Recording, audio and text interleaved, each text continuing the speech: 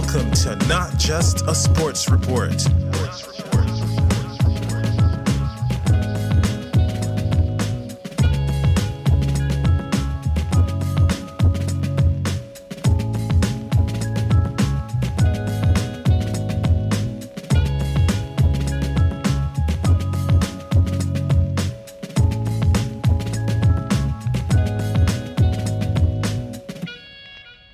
Howdy cowboys and cowgirls, and welcome to Not Just a Sports Report. More specifically, I'm feeling very Mexican today, despite I haven't checked Ancestry.com. I don't believe I'm very Mexican at all. But it's Noche UFC. At T-Mobile Arena, we have got a banger fight night. This feels something between, as far as the level of card, somewhere between a fight night with a crowd and a pay-per-view.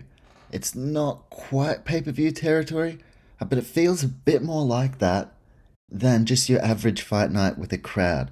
So it is going to be a banger. Today is all about live reactions. So the card is on now. Just finished the preliminary card, about to launch into the main. And essentially, the focus of this episode, Noche UFC, the focus of Noche UFC is a highlight on the Mexican fighters, which there's the UFC Performance Institute that they're working on in Mexico. You've got the women's flyweight champion representing Mexico, Alexa Grasso, in the main event. So it's all about that Mexican spotlight. And I got a couple of songs. I hope I don't get this taken down for copyright. Let me just say, I may or may not own the rights to these songs. Now, they're only going to come on for Mexican fighters, and very briefly, I'm not going to play the songs for long, but we get a little bit of a Mexican flavor today. And there will be one other track, because it's in the first fight, and it came to my brain, and I laughed, and I was like, is that too stupid to include in the podcast? We will see. But yeah, Noche UFC, biggest highlight on this card from Vegas, the Mexican fighters. Now we got a championship main event, the rematch. This is what the card has been built around. The champion this time around, Alexa Grasso, unbeaten since moving up to flyweight, up against the dominant former champion, the woman who ruled 125 pounds for the longest time, in Valentina Bullet Shevchenko. So I'll be doing live reactions for that fight. We're maybe a couple of hours away. I've just had a coffee, so I'm pretty hyped up. We've also got a huge co-main event. Of course, I'm from New Zealand, also Australian, living in Australia. So the co-main event has a lot of significance to me. I don't believe he's Mexican, but Jack Della Maddalena up against Kevin Holland.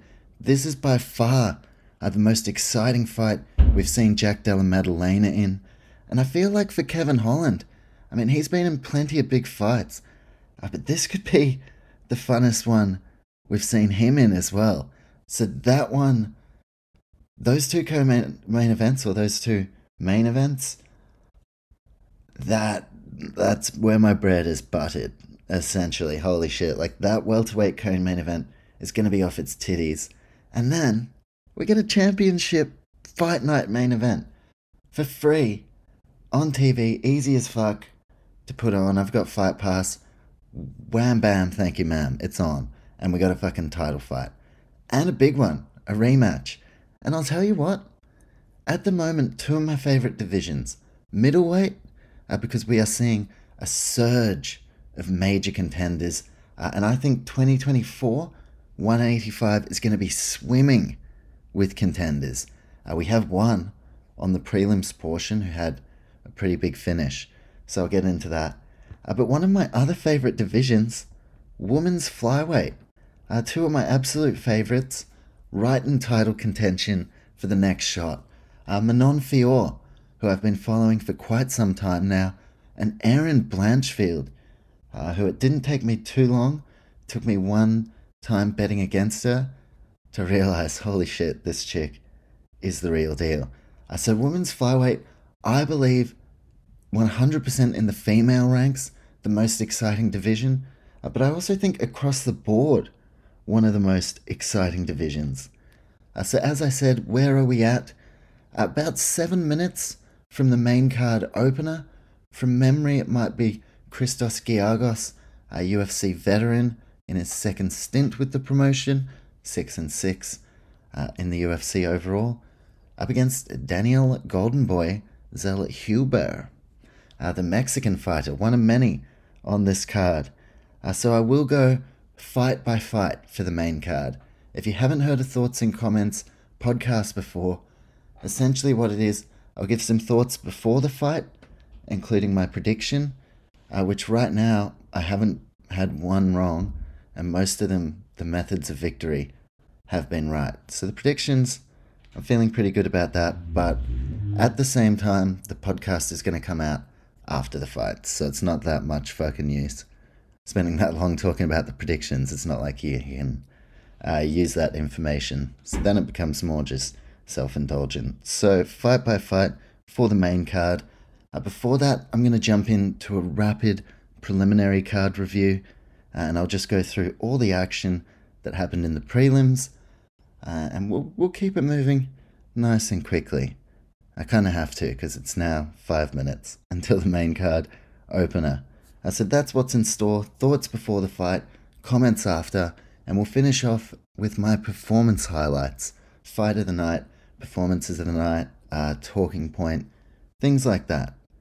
But other than that, nothing else to do but get amongst it. Noche UFC, thoughts and comments.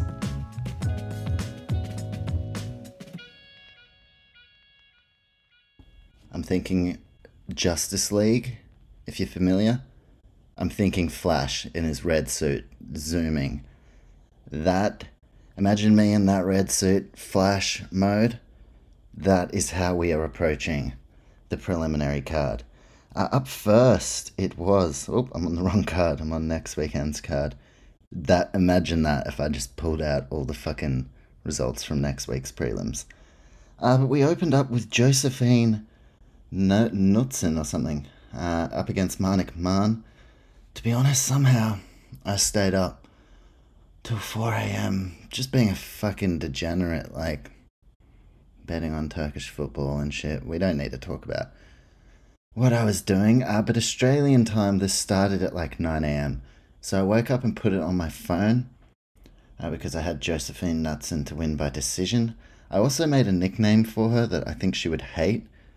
I did a preview podcast. I just didn't finish it. I ran out of time, unfortunately, which was fucking annoying. But Josephine No Knudsen November by decision over Manik Man, who takes that fight on short notice. I kind of slept, to be honest. Looking at it, massive striking advantage, 81 significant strikes for Josephine, plus 3 takedowns, compared to 8 significant strikes for Manik Man, no takedowns. So seems clearly dominant, so good on Josephine, good win to start. And like I said, today I come equipped with a couple of songs. What I would also like to say is that these songs are not affiliated with the podcast. This is not a part of the podcast. This is merely music that I happen to be playing off my phone, in my own room, in my own time, making no money from doing so. So if anyone wants to pull copyrights and things like that, just consider. You're really stomping on the little guys here. Anyway, today is mainly Mexican songs, to just give a bit of an alert of Mexican spotlight moment. But Josephine Knudsen is Swedish, so we're just little snippet of Swedish House Mafia. Now, Swedish House Mafia guys, if you're listening, again, I'm just playing this off my phone. But yeah, congratulations to Josephine Knudsen. I don't even think I'm saying that right. Winner by decision. And congratulations to Swedish House Mafia. Rest in peace. Avicii, was he part of it? He may have just done his own thing. I don't know if he needed to be in a group. Anyway, Then we moved on to lightweight action. I was still sleeping kind of, but I did go back and watch this. This was my pick, first round knockout, Charlie Campbell, who we'd seen before in a losing effort on Contender Series, up against Alex Reyes, who we hadn't seen since 2017. There were just too many question marks there when I was making my pick around Alex Reyes. And when we did last see him about 6 years ago, he got knocked out in the first round by Mike Perry, who's pretty fucking awesome. But Charlie Campbell also likes to knock people out, and he knocked Alex Reyes out in the first round. Now, Charlie Campbell took that fight on short notice. Welcome to the UFC, brother. Fantastic win. That'll be in line for one of the performance highlights at the end of the podcast. Then, as I kind of had my coffee and was waking up, watched Tracy Cortez. A pretty clear-cut decision win. She had the edge in the striking throughout the contest, up against Jasmine Jasudavicius. Now, my thoughts before the fight, when I recorded the podcast that is to never be heard by anyone, my pick was Cortez by decision, but I said both of these women are in a great position, and the winner, essentially the way I talked about it, is on prelims, fight night. A lot of the time there are fights where if you win, it's like, good on you, and you move forward, but there are certain rates that you move forward. Like, say, Josephine Knudsen beating Marnik Mann. That'll move her forward, definitely a great win. But Jasudavicius, Tracy Cortez, that's a real top prospect versus top prospect matchup. And that is right around the realm of top 15 as well. So my biggest thought going into that one, winner takes a giant leap forward at 125. And I spoke at the start, women's flyweight, one of my favourite divisions. Casey O'Neill, another one I like a lot, although she hasn't been picking up the wins as of late. Tracy Cortez, another one in this mix. She gets the win. She says she wants to go toward the title next year. And that is pretty much in line with what my thoughts were before this fight. Those are the kind of areas that I thought the winner would start reaching. Now, Manon Fior, I believe she's next for a title shot. You have Erin Blanchfield, Talia Santos still in there. Tracy Cortez versus Talia Santos. That could be a matchup. There are some other names like Jennifer Meyer, Caitlin Chikagan. Cortez is now very much in the thick of it. Major bounce back for her. Been a little while since we have seen her. And I actually know that she is one of the Mexican representatives. So there we go. We got a little congratulations to Tracy Cortez. Very legitimate win. And now she enters the title picture. Coming off a breakup, well, it's a pretty good way to respond. Some of us in a breakup, well, some of us may take our time, respond, heal. Some of us, well, may go for the rebound. Sometimes rebound's good. Sometimes the immediate rebound, not so good. Tracy Cortez has rebounded by fucking entering the women's flyweight title picture. Pretty damn good. Congratulations to her. I think the main card fight opener is about to start. So, what I'm going to do, we had 3 other prelim fights. I'm going to get into this main card opener. Thoughts before, comments after. And then I'll quickly run through the other 3 prelim fights. So just quickly, first 3, Josephine No Nuts in November by decision. Charlie Campbell by knockout, turned into the fucking rock after the fight. Tracy Cortez enters the title picture. 3 more prelims to get into. But now we've got one of the many young Mexican prospects, Fernando Padilla, making his sophomore appearance in the octagon. Coming off a win on debut, first round knockout over Julian Erosa. Now he takes on another veteran in Canadian Kyle the Monster Nelson, 14-5-1 record from Stony Creek, Canada. I have all this information right in front of me because they're about to start fighting. I'm going Fernando Padilla in this. Carl Nelson looked phenomenal in his last fight against Blake Bilder. Really shut down the confidence of Bilder. But I think Padilla is the real deal. He's from Chihuahua, Mexico, so I think you kind of know what I'm going to play if he gets the win here. And he has a 15-4 record. I think he's the real deal. I've gone Padilla head to head. As far as this one, I didn't see any clear method of victory. I've actually gone decision. I think Carl Nelson will really make him work for it. But if he gets a finish, holy shit. Either way, main card opener, huge fight night, Noche UFC. If whoever gets the win, massive boost for their stock. Let's see how it goes down. They're about to kick off, so I'll be back in a moment with some comments.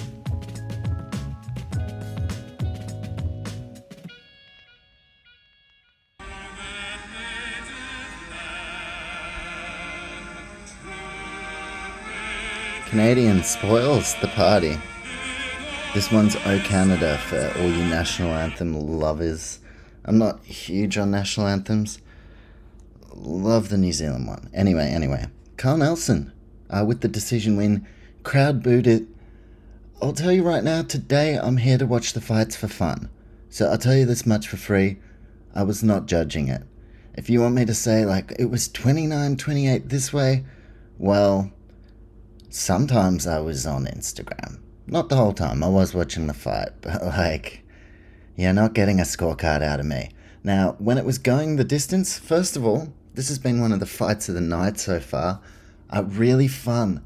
Carl Nelson just brings it. The ultimate test. We saw Fernando Padilla have to experience much more adversity and much more of a challenge than he did in his debut. Now, Padilla, he copped the L, but as far as experience, invaluable for him here. And he looks like a very talented fighter that I believe can bounce back. But the result belonged to Carl Nelson. Now, going toward the scorecards, two things in my mind.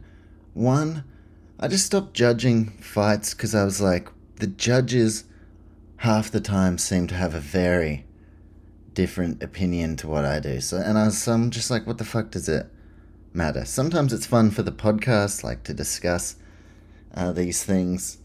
But going into this one, my thoughts were just, one, judge is a fucking rogue, and two, I had my money on Padilla, but I just thought, and by decision, but I was like, either way, if Carl Nelson gets his hand raised, I'll be happy with that. And if Padilla gets his hand raised, I'll be happy with that.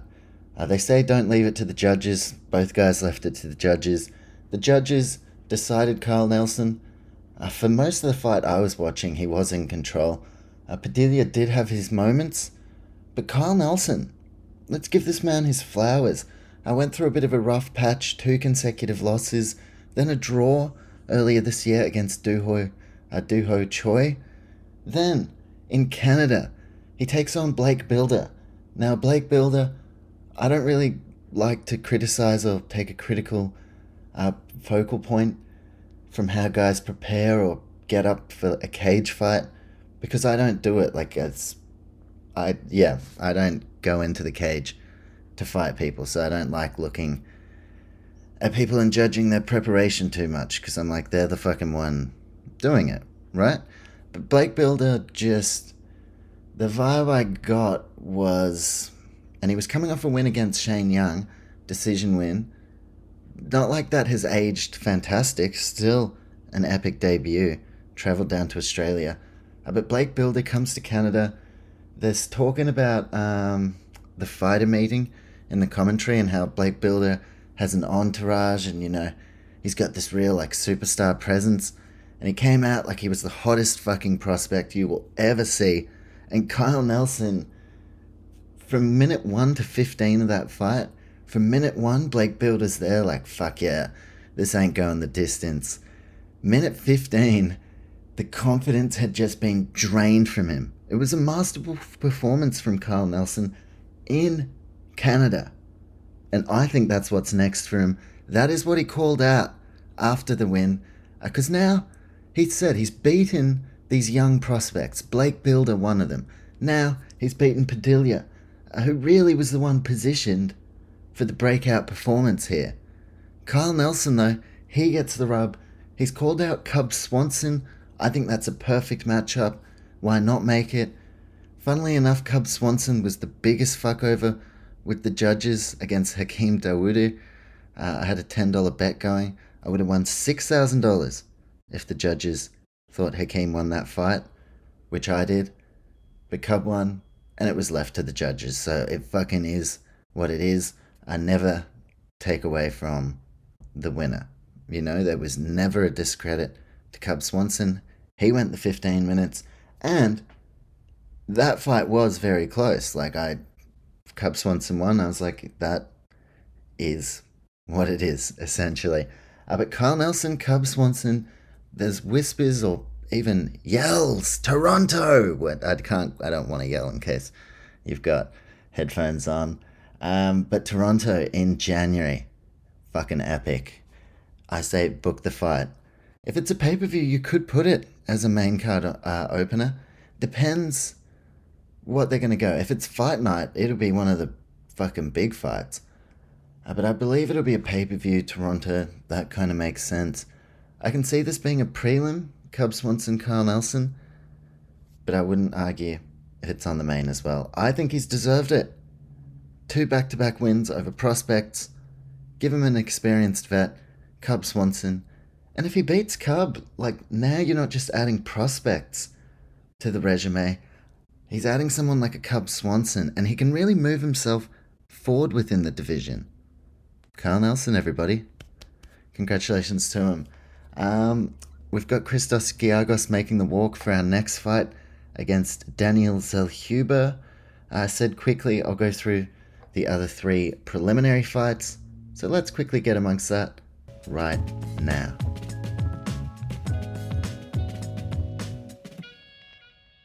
Second half of the prelims, we had Mexico's Edgar Chairez in his sophomore appearance after a decision loss, where he showed a lot of spirit against Tatsuro Taira, up against Daniel Lacerda, who all we've seen from him at UFC is him getting finished.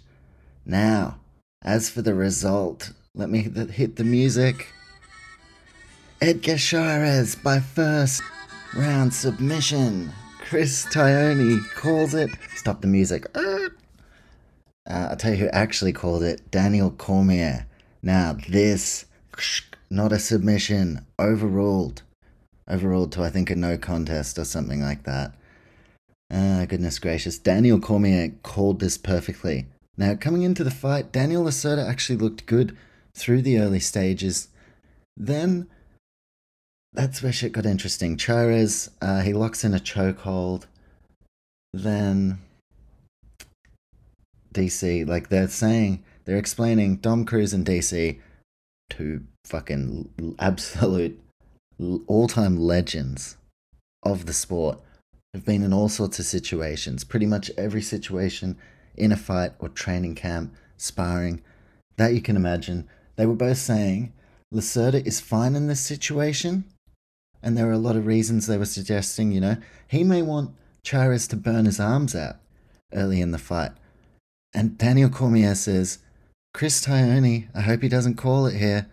And I was thinking, no way, why would he call it here? And then Chris Tione called it here. And yeah, it was not a submission. Super, super unfortunate for both guys. For Chairez, what could have potentially been a win tonight now turns into a blemish on his record. For Daniel Lacerda, he didn't submit. He wasn't submitted. And he didn't get the opportunity to fight his fight. Very unfortunate. So yeah, that one overturned. 2 more prelims to get into, but holy shit. We got Zellhuber and Giagos kicking off literally right now. They just touched gloves. So I'll get into the other 2 prelims in a moment. You know what? I'll just get into them now whilst giving some thoughts. Raymond Kopylov gets the knockout over Josh Fremd. Total masterclass. Fremd was bloodied. It was just levels. Roman Kopylov was levels above. I've spoken about middleweight a lot, how I think going into 2024 in 2025, there's just going to be contenders coming out the fucking wazoo, which was really put in place once earlier this year. There was no one to challenge Izzy around the June mark or like international fight week kind of territory.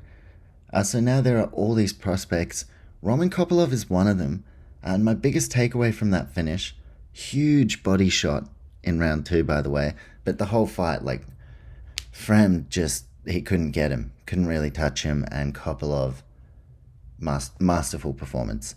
Now, I looked at the top 15, and Andre Muniz, who's on a slide, did he win his last fight? He may have. I think he might. I can't even remember. But he hasn't been in great form. I think Kopylov takes that spot immediately. I think you put Kopylov straight in the top 15 and you give him a ranked opponent next. That's where he's at. Holy shit, Christos Giagos just quietly in the first round fucking putting some real pressure with the striking on Zellhuber. But yeah, that was the Kopylov fight. Biggest takeaway. Don't say it. I'm sorry if this offends anyone. Put the cunt in the top 15. Because he's epic. I'm becoming a big fan of his work. And he's someone, obviously very different fighters, with different backgrounds, but kind of like Sergey Pavlovich. They both had a ton of hype coming into the UFC, but it hasn't been a perfect run. They both experienced a bit of a setback early on. Pavlovich certainly has got it together, and Kopylov, you would have to say, has done the same. There are a lot of exciting fresh matchups that you could make in the middleweight division, and there are plenty of guys around that top 10 who fought each other. I don't know what someone like a Roman Dolidze is doing. That could be a fun fight. But Roman Kopylov put the Russian fucking banger in the top 15. I'm a big fan. Then featured prelim spotlight. This was a big deal. Lupi Godinez up against Elise Reed, who took the fight on short notice. Domination from Godinez, second round submission. The finish.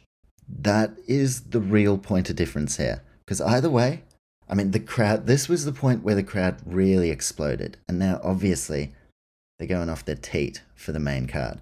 But this was like the major turning point in the card where it was like, okay, fuck. Now it's on for young and old. So Godinez has propelled herself. She's someone as well. Angela Hill sitting 15th in the strawweight division. Lupi Godinez. She's another one like Kopylov, where her next move, especially after winning the way that she did, her next move, it makes sense to put her up against a ranked opponent, or she moves in there now. A lot of action to kind of cast our eye on over the week. So those were the prelims. We are a minute away from the end of the first round in Zellhuber Giagos. So I'm going to hit my royalty-free music. Oh, 1 second. I didn't have any Russian music for Kopylov. I'm sorry. But it was epic. It deserved some Russian music. But Lupi Godinez, one of the many Mexican spotlight fighters. So after the false alarm with Edgar Chairez, we finally get to hit the music. Lupi Godinez. Top 15 honors. Maybe they don't put her straight in there. But she, ranked opponent next. Second round submission. And it's a night for these fighters to go from fighters to superstars. We hit the pause on the music. Lupi Godinez, what a way to set the tone for the main card, which I'm balls deep in at the moment. Coming to the end of round 1 between Giagos Zellhuber. I'll hit the music, quickly give some thoughts, then I better watch this fight, because I can give some comments.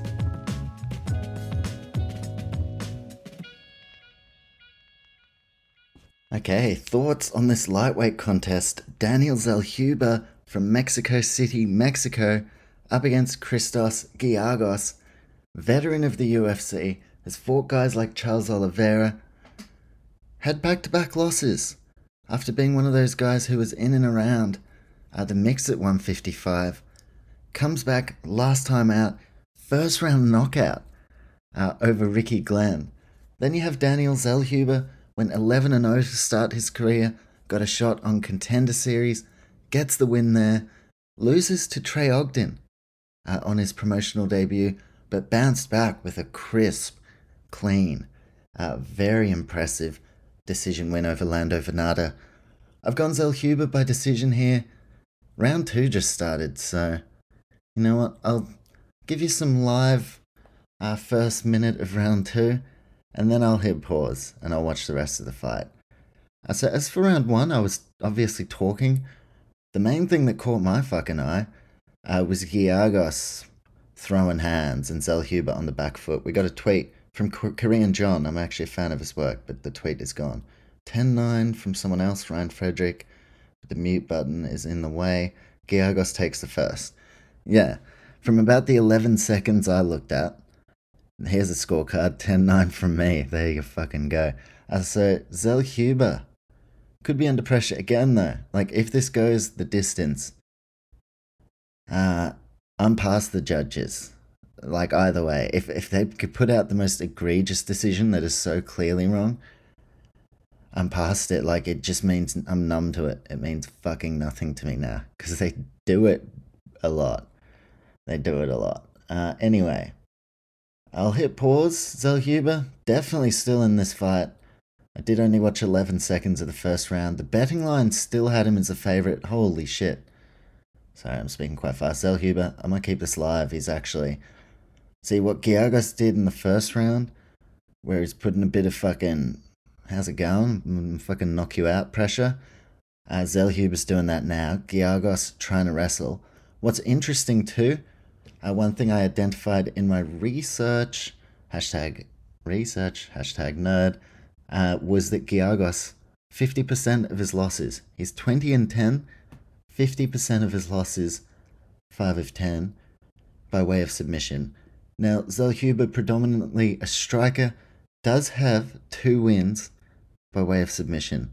So I was interested in the preview podcast I did that never saw the light of day. I was talking about, I was very interested, how much percentage striking do we see and how much percentage wrestling? Well, I'll tell you one thing, a stat that just came up, which now I believe maybe Zellhuber ahead. He has 4 from 4 takedown defenses. So Giagos, striking-wise early, he really looked good. Zellhuber, second round, taking control on the feet. And could have been doing the same in the first. I wasn't paying full attention. I was literally talking on this podcast. But Giagos was the one that's engaged in the wrestling, and he hasn't been successful in it.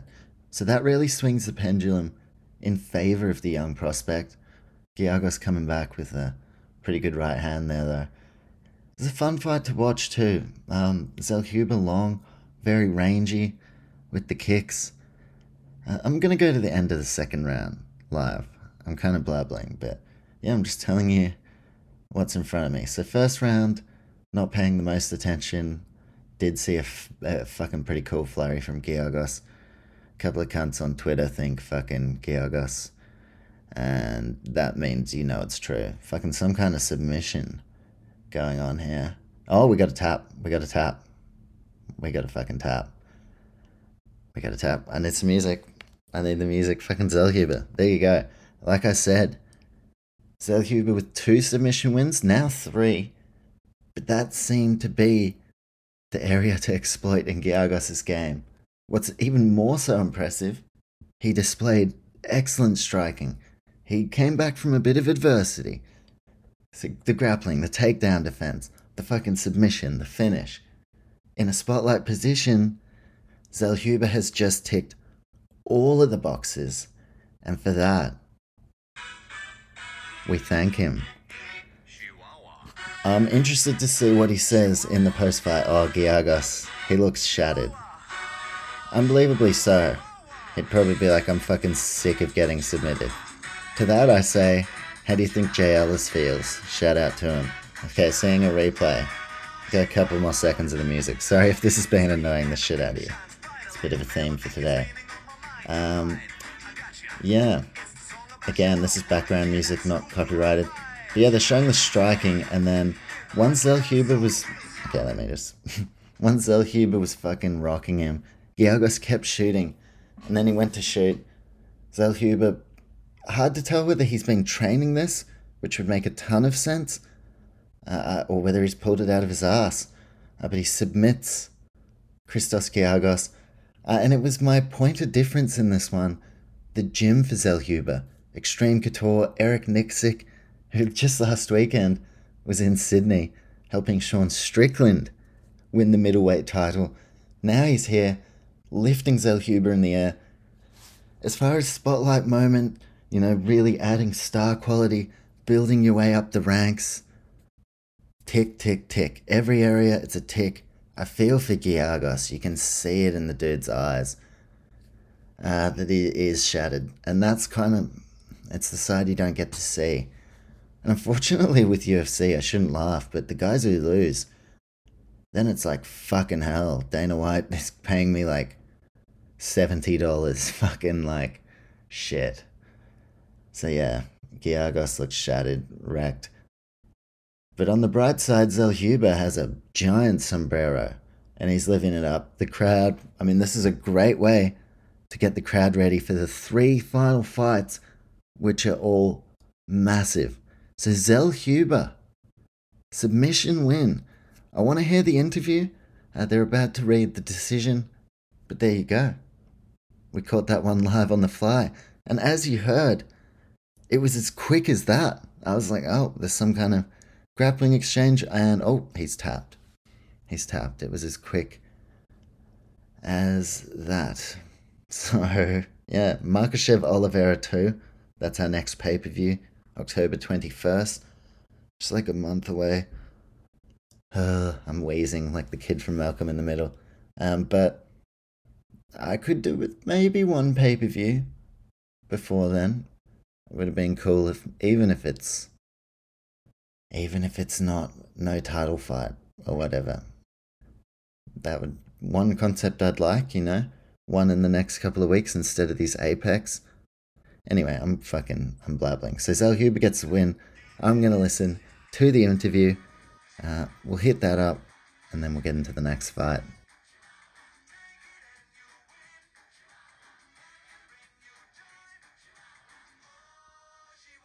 Alright, just lastly on the impressive win for Daniel Golden Boy Zellhuber. I just spoke about his team and how he just saw the opportunity when Giagos shot for the submission. And Danny Boy also gave shout out to Mexican Independence Day. Fuck yeah to Mexico. Fuck yeah to Mexicans. If you're Mexican, enjoy Mexican Independence Day.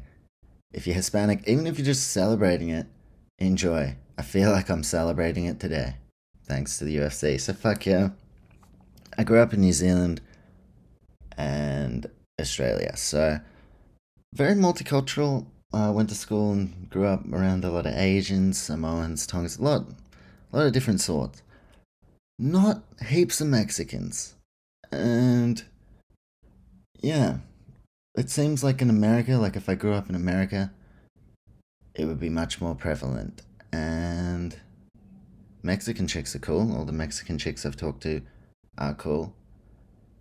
And fuck, I kind of wish on the guy side that I had a lot of Mexicans at school. Because there are certain groups, and again, you can't like generalize a whole group of people. But like at school and growing up and shit, like I'll say like the Tongans and Samoans and like Maoris that I went to school with were fucking very funny. It's kind of like how Scottish people have their own lingo. Each kind of culture has their own flavour and shit. And the Islanders were super funny.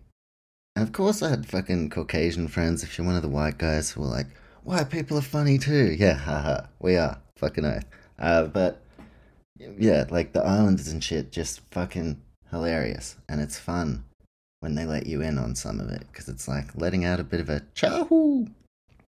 Fucking awesome. But I feel that with Mexicans. I'm like, damn, that is something I would also like to get in on. I couldn't ever be Mexican because I'm just not. I don't think.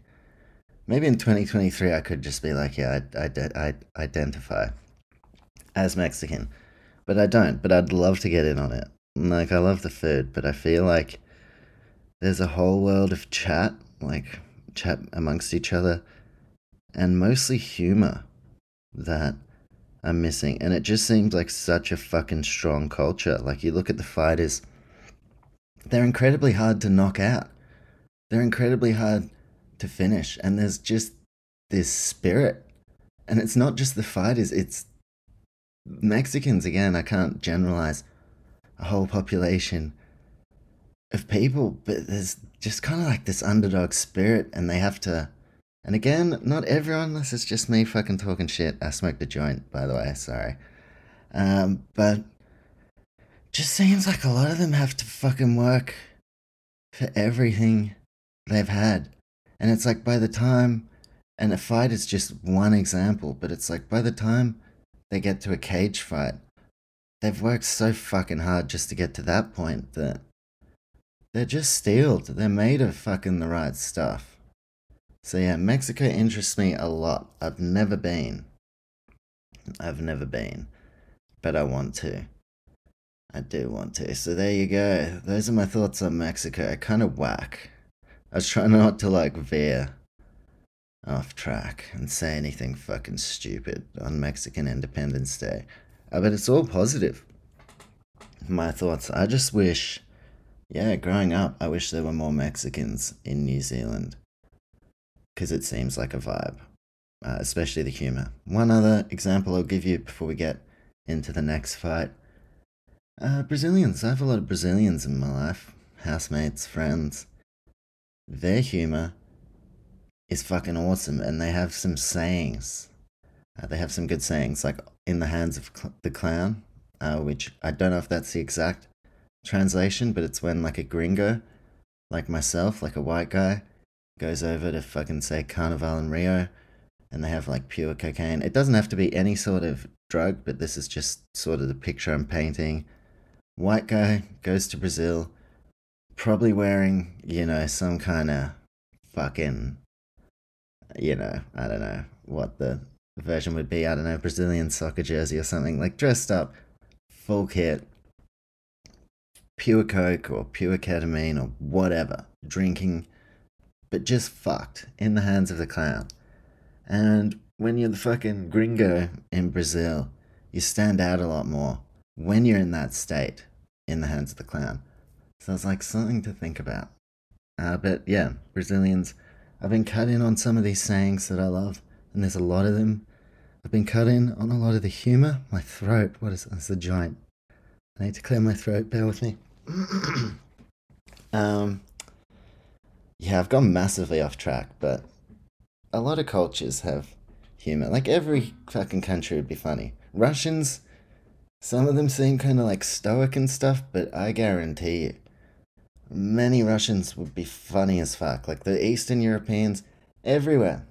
I feel like I want to get in on a bit of everything. So maybe I need to travel a little bit more. But Mexico, today's all about Mexico. So everyone else to the side, I'm feeling Mexican today. So yeah, if you are Mexican, hit me up. Because, yeah, I want to get in on the Mexican lifestyle. Also, shout out to MMA Babe, who I believe is Mexican. She does MMA content, which is really good. I follow her for the MMA content. And, yeah, it's a bit lame to sexualize someone, but she's fucking hot. So, in my opinion, maybe you don't think so. I think she's pretty hot. So, shout out to her, but we follow for the content. She doesn't really post that many pictures of herself. But shout out to her. Tell you else who's hot, Raul Rosas Jr. He's saying on Terrence Mitchell, he's coming out looking fucking pumped. I'm just thinking as well for the timestamps for this podcast. What point between the Zell Huber fight and this one do I timestamp? Like cultural tangent? Fucking hell. Terrence Mitchell won 11 of his last 12 fights. Finished all 14 of his wins, 8 knockouts, 6 submissions, 12 first round finishes. I've seen a lot of them. And the biggest note with respect to Terrence Mitchell is that I think a lot of those fights were in Alaska, which only really Jared Cannonier. Sorry to anyone else if I'm missing someone. Has come from there. But I watch a lot of tape, and every now and then you watch some very fucking grainy footage, or the arena's poorly lit, or the production's just kind of off. Which doesn't mean that. It doesn't really mean anything, but yeah, Terrence Mitchell, it was a bit of a punish to watch his footage because of the graininess, but he finished the fights really quick, so I was like, oh, cool. But the records weren't super favourable. He had a huge break between 2017 and this year. Um, yeah, I'm just trying to think. I've done my research on him. We've seen him twice at UFC level. First time on the Ultimate Fighter around 2017, from memory, gets knocked out by Kai Kara France. No shame in that, right? He has this huge break, then he resurfaces at my favorite regional Alaskan promotion to watch. And he's winning, he's killing it. He comes back to the UFC, this time as a bantamweight, last time against Kai as a flyweight, and he gets knocked out in the first round by Cameron Saimart. So on the surface, it's like, okay, maybe he's not made of the right stuff. But Kai Kara France and Cameron Saimart are both very high level opponents, in my opinion. Now he takes on Raul Rosas Jr., who's a step down, you would have to say. Now, Raul Rosas Jr., he looked very impressive. First I heard of him, shout out to anyone who was fucking following this kid before. Also, side note, he is Mexican. But we see him on Contender Series as a 17-year-old. Already, that's kind of like the thing. Dana White, I don't do gimmick fights. Also, Dana White, tune in on Tuesday night. We're going to have a fucking 17-year-old fight. But he showed the signs. Like, it wasn't because he was 17. It was like, he looked decent. He takes on Mando Gutierrez, who we just saw on The Ultimate Fighter. I don't think he progressed past the first round. So Raul looks good in that decision win. Then he comes out against Joker Gang, Jay Perrin. I remember because I was sitting on my mate's couch and I got a friend text. I got a friend. Shout out to my one friend. I got a text from Declan, one of my best mates, and he was like, "This Joker Gang shit is whack." No disrespect to Jay Perrin. I'm just saying what the text said. And he was like, he's going to get finished in the first round. And he did. And Raul Rosas Jr., we all loved him. And then so many people turned on him. He takes on Christian Rodriguez, gets totally outclassed, looks like an amateur. Let me quickly say, Christian Rodriguez is an awesome fighter. But just a bit of a slap in the face for this kid who's now 7-1. He was talking championships, he was talking all sorts of stuff. And fucking power to him. He's 18, Terrence Mitchell is 33. I think there's going to be a first round submission here. And it could be Terrence Mitchell. We're going to learn. That's my final thought as Bruce Buffer announces the fighters. Today we're going to learn. Terrence Mitchell, the Simon knockout, the Kai Kara France knockout. Now he takes on an 18-year-old who's still now, we have seen, rough around the edges. He's a fast finisher. He's been able to get it done on multiple occasions. He has experience on his side. Could be a huge moment for him. Or Raul Rosas Jr., biggest favourite on the card, 18 years old. I've got Rosas for first round submission, which is, I think, on the betting market, that's like the clear favourite. But we will see. Today we're going to learn. I'm going to learn right now. Watch the fight, and I will be back in a moment with my thoughts and comments. Bantamweight action between Raul Rosas Jr., who we just saw his mums in the crowd, that's so wholesome, and Terrence Mitchell. Let's get amongst it.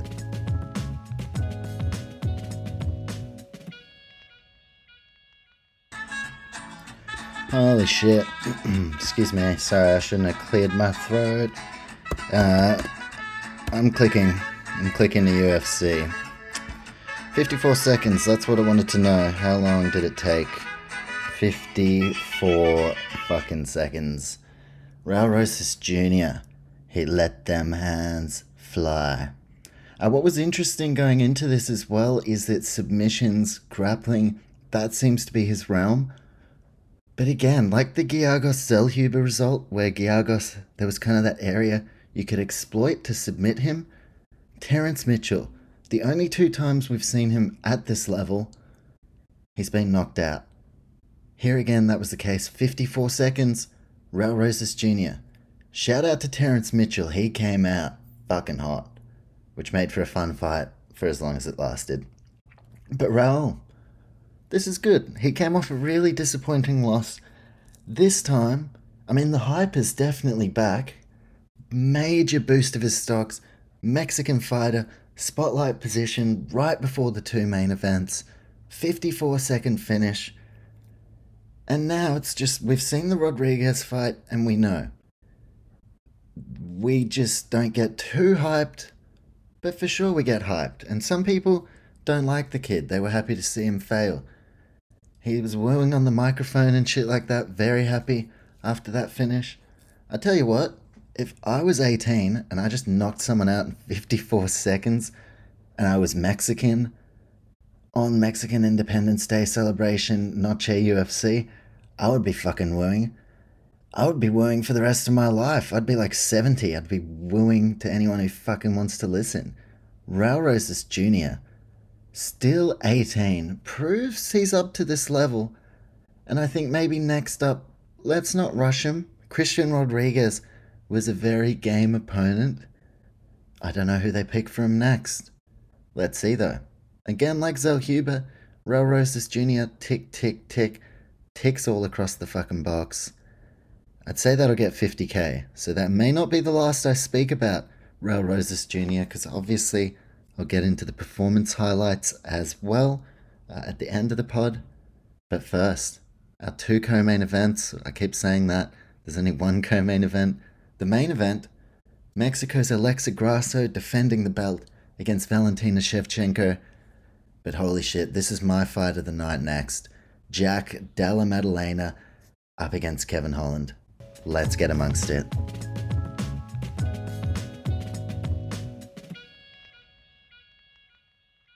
Now, on one side, we have scrappy MMA's Jack Della Maddalena fighting out of Perth. Best fight. This is the best possible fight they could have made right now. And I think winner potentially gets Shavkat next, just quietly. But Jack Della Maddalena from Perth, Western Australia. We saw him on Contender Series, decision win over Angelosa, who's looked very good in the UFC himself. Then he just rinsed Pete Deadgame Rodriguez. Same goes for Ramazan Ameev.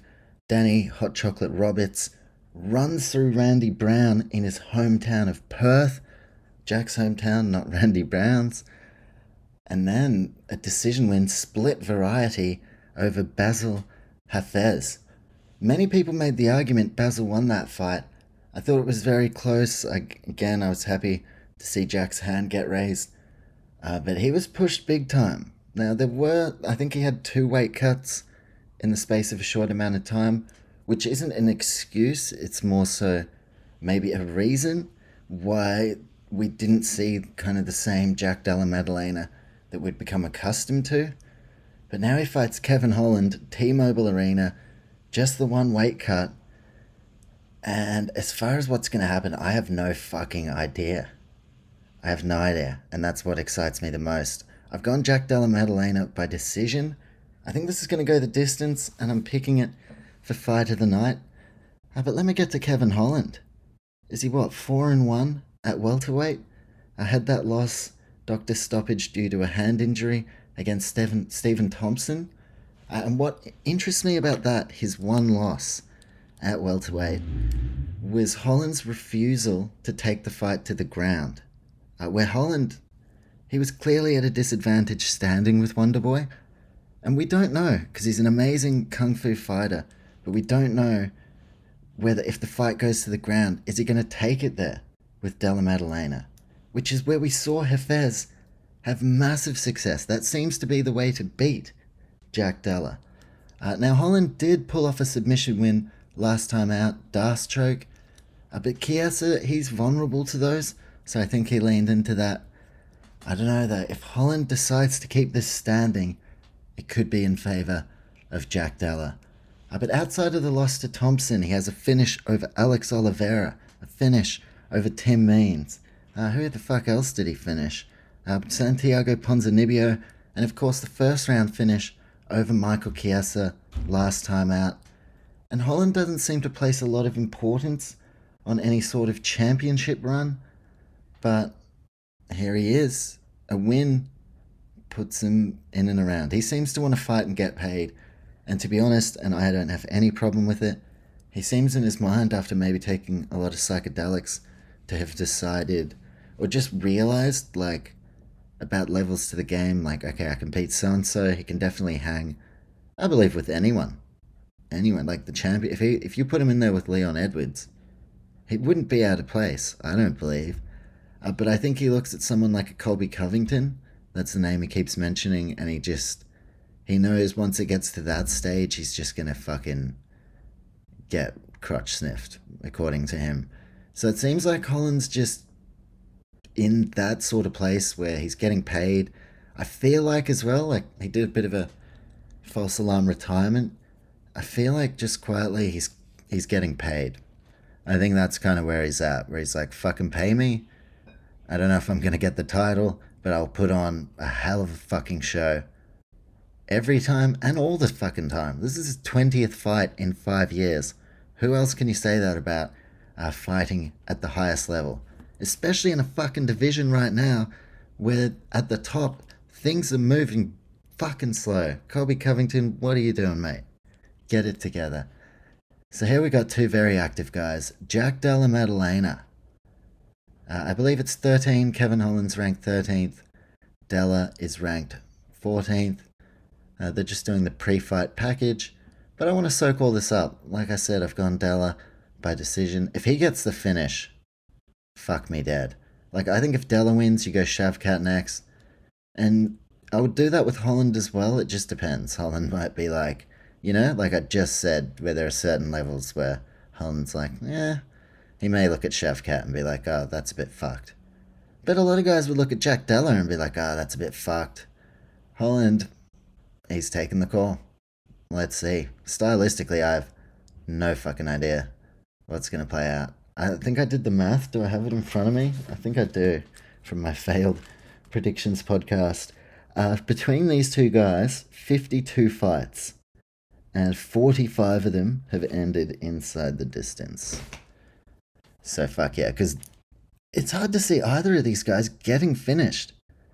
But when you think of both guys winning, most of the time, it's a fucking huge finish. Holland will not be intimidated at all by Jack Della Maddalena, and likewise for Jack Della, who outside of his last performance at UFC level, something else. And I think he returns to that form tonight. Whether he gets the finish or not, I'm not sure. But as far as the betting market, I mean, Holland is an underdog, is fucking great value. But I just think coming off not his best display, Jack Della's odds inflated, and I was like, now is the time to jump on. So Jack Della by decision. There would definitely be a bit of Australian bias in there, because Holland is one hell of a fighter. But Jack Della, I think he gets it done. Highlight portion of this fight, first 5 minutes. If someone gets the finish in the first 5 minutes, fuck me dead. Now, title picture, Leon and Colby. Dana just insists on putting Colby in there, which at this point I'm like, whatever, but hurry the fuck up. Let's make it happen. Because Bilal Muhammad, he deserves it. He is ready for the next shot. So when you've got a position where there are two guys yet to fight for the title, it's time to hurry the fuck up. Especially when guys like Jack Della, Kevin Holland, fighting all the time. Fuck me dead. Winner of this one. By the time Colby gets his shit together, and then by the time the UFC give Bilal the title shot, and who knows, there could be some Michael Chandler, Conor McGregor kind of fuckery where they fuck Bilal around. So I'm like, it looks maybe 2 welterweight title fights next year, and it could be Colby and Bilal. By that time, where the fuck is Jack Della, Shavkat, Kevin Holland going to be at? at least one of them are going to be way more than ready for a title shot and probably next in line. So that's why I like Shavkat as the potential next opponent for one of these men. I think winner of this faces Shavkat, winner of that in line after Bilal, but you just see what how the timeline takes place. You know, maybe they have to fight before then, so they're not locked in for a title shot. But yeah, my brain is spinning. Jack Della making the walkout now. Holy fuck. Yeah, this, like I said, today I'm not here to judge. Today I'm here to have some fun. So I'm going to hit the pause button and I'm going to have so much fun. Jack Della, Kevin Holland. Fuck me dead. And they could have had this one in Sydney, but I love it in this co-main event, T-Mobile Arena. Jack Della, I've seen him refer to himself as Giacomo Della Maddalena, which I think would be more Italian or something than Mexican, but he's got green shorts on, so Viva la Mexico. And Kevin Holland's just a fucking cool dude. I would imagine he'd be cool with the Mexicans, and the Mexicans would be cool with him. Let's fucking get amongst it. Kevin Holland walking out now. We're getting amongst it. I'll be back in a moment with my thoughts and comments. Last things I want to say. If there's a first round finish for either of these guys, wowee. Colby, hurry the fuck up. Just hurry the fuck up. I assume it's Colby. Colby fucking fucks the division around a lot, and there was the whole Jorge Masvidal thing. But, yeah, it's, I don't know, I just feel like if Colby's the only thing holding it up, put fucking Bilal in there. Colby can fight whoever's next. He's still ranked the highest, I believe, so you could do Bilal Leon and then Colby fucking in the crowd or something if he's not ready. Let's just keep shit moving, because we got two guys right here who are moving at a rapid rate. Shavkat Rakhmonov is not wasting any fucking time. You got a guy like Ian Gary who seems to be very confident. Joaquin Buckley's just moved down. Jeff Neal. Movements are being made, so let's get some movements at the top. Thoughts and comments on this co-main event up next.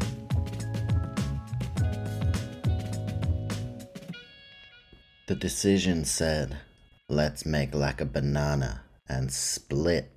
Split decision win for Jack Della Maddalena. Aussie pride. He is from where I'm from, yeah. And he's also a fucking sick fighter. Sick prospect. That another fight, like striking, so fun to watch. Wasn't any point where either guy looked like there was going to be a finish. They're just so good. It was a really good stylistic matchup for both of them. And yeah, that was another one. Going into the decision, I was like, if Kevin Holland wins, I'm happy with that. If Jack Della wins, I'm happy with that. And I think Jack Della said it perfectly. He's like, I'm not a judge, fuck it. Now, I mentioned Shavkat. With a decision win for Jack Della, Shavkat would make sense. Maybe they go Kelvin Gastelum, Shavkat, which was going to be on this card. Fuck, that would have been huge. But another potential one for Jack Della. Maybe they revisit the matchup that was supposed to happen last time out against Sean Brady. Was that supposed to happen last time out? It was supposed to happen I think the one before that. Who fucking knows? But Shavkat would be an awesome one. Why I'm going with Sean Brady, though, is the narrative. What would interest me a lot... Where's my phone? Fucking give me a second. Sorry, I just need to pull up the rankings. I do. I want to see where Sean Brady's ranked. But last time where we saw Jack Della face his most adversity was in the grappling realm. Sean Brady, where he has looked at his absolute best, peak of his powers in the grappling round, Brazilian Jiu-Jitsu black belt. Now, last time out for Sean Brady against Bilal Muhammad, of all people. He gets knocked the fuck out. So, Jack Della, potential exploitation area that I'd like to see get tested. The grappling. Sean Brady area I'd like to get to see get tested, going up against someone who's a very real threat of knocking him out, jumping straight back into the deep end of the pool. What's Jack Della's strength? Knocking people out. What's Brady's strength? Grappling. I like it. Brady's ranked number 9, so give Jack Della a chance to jump in the top 10. Ian Machado Gary would be a fucking another epic one. I'm going to say Sean Brady. If he's ready. If he's not, Wonderboy, Shavkat, fucking whoever. Gilbert. But yeah, I'm going to pick one. I was originally thinking Shavkat, but the more I think of it, wouldn't it be the perfect test for both guys, and the winner would be elevated big time. Pay-per-view main card, bang, sold. There you go. Fucking thank me later, Mick Maynard, Sean Shelby, and Dana White. So there you go. Jack Della gets the win by split decision. Unbelievable fight. And yeah, I like the result ultimately, because like I said, Holland not really showing any aspirations of going for the belt. And whilst that doesn't seem to be the sole motivation of Jack Della Maddalena, he has a family to take care of, man's got to get paid, he is on that trajectory. So ultimately, of who could really take the ball and run with it all the way to a title shot, Jack Della just seemed to have that little bit of an edge where he still considers himself in the frame. So he gets a split decision win. Fucking congratulations to him. I say Sean Brady next, but first, we celebrate.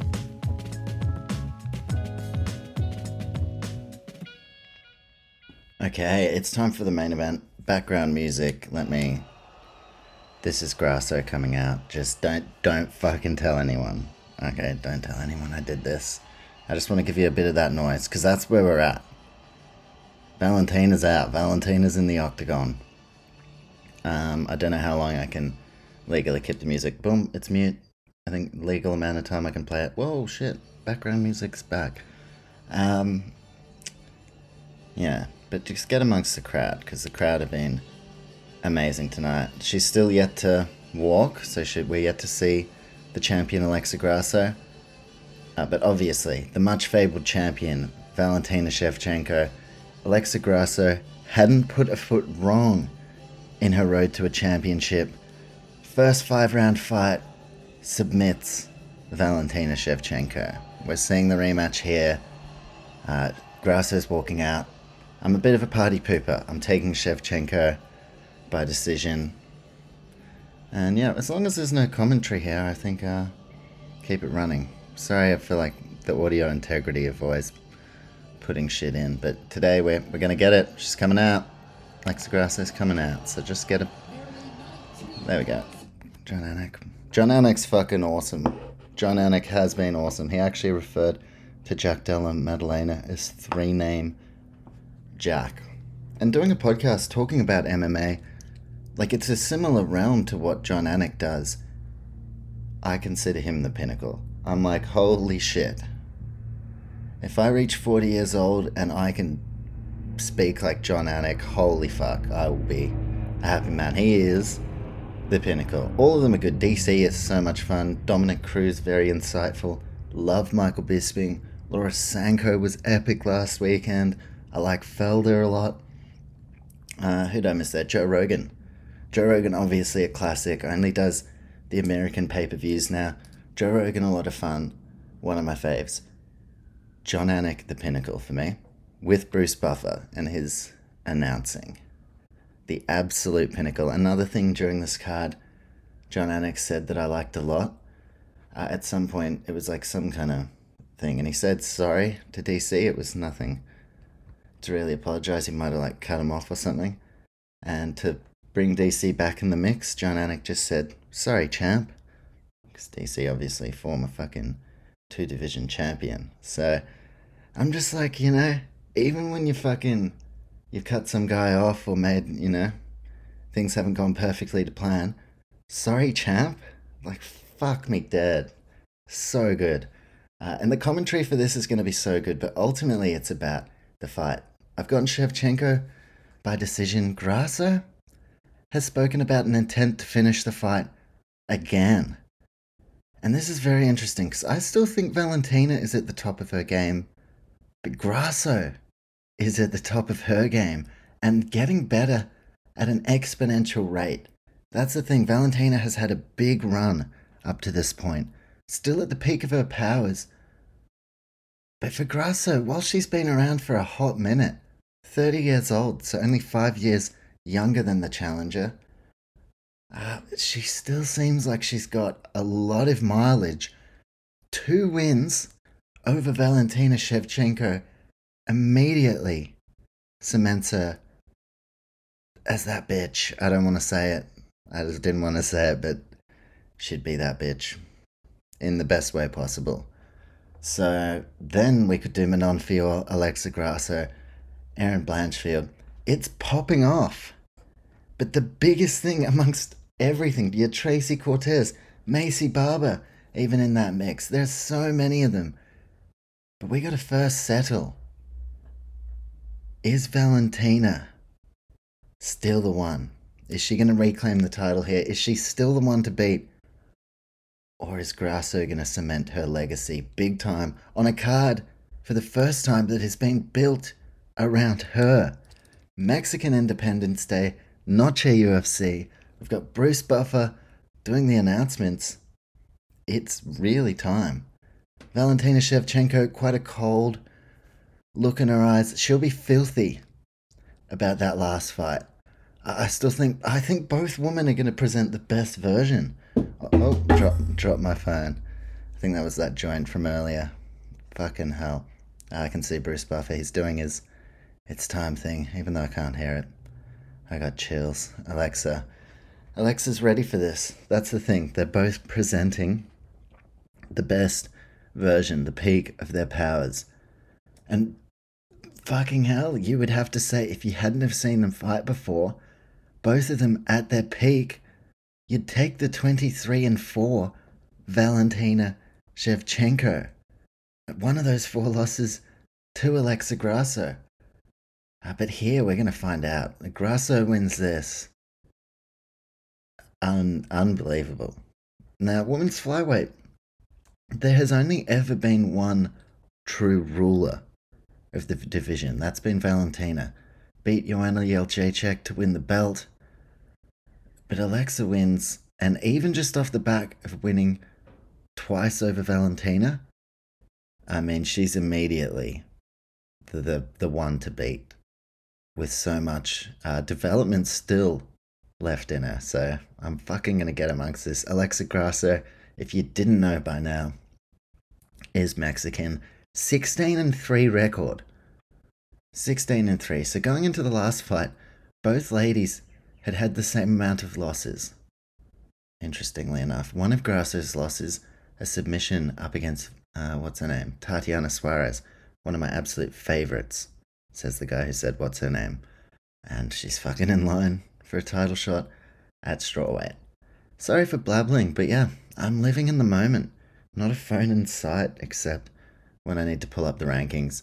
They're getting into it. Final thing, final thought, will they touch gloves? And then I'm going to watch this whole fight and come back with my comments. They're looking each other right in the eyes. Herb Dean reminding himself to protect himself at all times. And that's a reminder to you too, protect yourself at all times. And to me, just quickly, I need to protect myself at all times. They did touch gloves. We're getting amongst it. I'll be back in a moment. Thoughts and comments.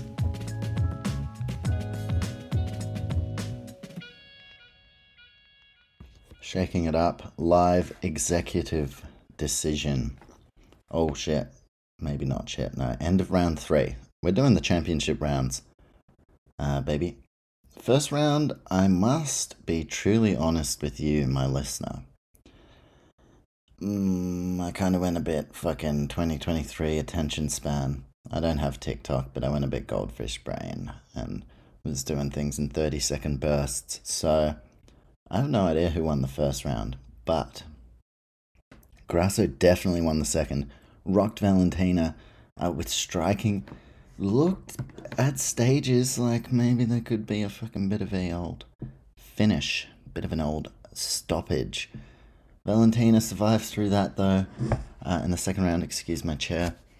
she was significantly better. Now, she's had 6 minutes of ground control time, had a bit of a tight chokehold on Alexa Grasso. Grasso never in huge danger, but it was very tight. Now, 15 minutes into the contest, 6 of those minutes, Valentina has been in control with the grappling. I believe she's won round 3, Grasso won round 2. No fucking idea who won number 1, the first. So we are starting the 4th. And that's when I made the executive decision. Let's go. Championship rounds. This is where the fight's on the line. This is where it's won and lost. And if we're lucky, we'll get a finish. So I'll see. If there's action, I'll go kind of play by play. If they're being more tactical, then I'll shoot from the hip. Sorry. Talking a lot of shit today. That would be the joint. Obviously why I don't usually. Because, yeah. Shevchenko, so 29-28. So one person has Shevchenko, someone else does as well. Again, Twitter, the most awesome source. That's 3 people on Twitter. So we basically know Shevchenko is now winning. Twitter does not lie. I don't have Twitter, by the way, just quickly while I'm tactically fighting. I don't have Twitter. But yeah, it's kind of like fucking... I think mostly the haters. I don't think the concept of tweeting, like having your own Twitter, is that bad. It's mainly the haters. There seems to be a lot of fucking haters. And in most social media things, this is so off track. Again, why I don't usually smoke joints. But in most social media things, fucking, there's just haters in the comments. Like, it's very toxic to read. Instagram, Facebook, everywhere. MMA, funnily enough, has some of the most toxic fans. Not all of us, of course. Mainly the haters, mainly the cunts who would rather spend time commenting on posts being haters rather than other things. Anyway, that was my social media take. A lot of haters in the comment section. Feel like Twitter. Follow them. None on the UFC. We don't get haters on the UFC broadcast, which is cool. But yeah, I would imagine, Korean John, who I love his work. I watch a lot of interviews where he talks to fighters, which is good for my research. As Grasso in control here, knees to the fucking head. Fucking bang. Holy shit, multiple knees to the head. She's got her in like a clinch grappling situation up against the cage. The knees to the head.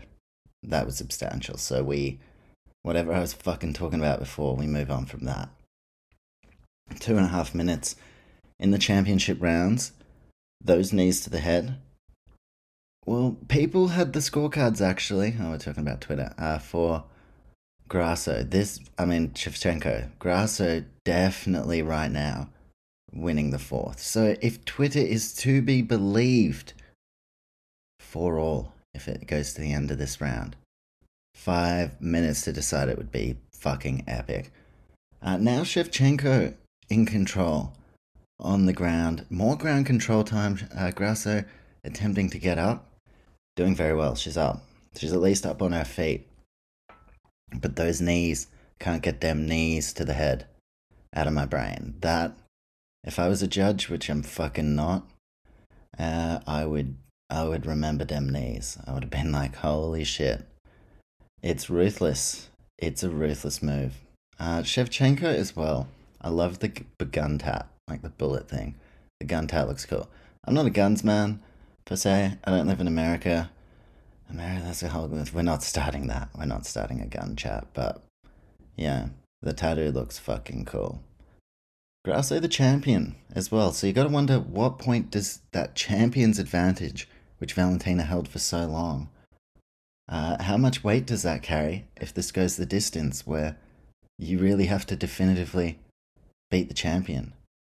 From the 3 rounds I've seen, I have right now, with a minute to go in the 4th, Grasso leading, but then Twitter, who very knowledgeable.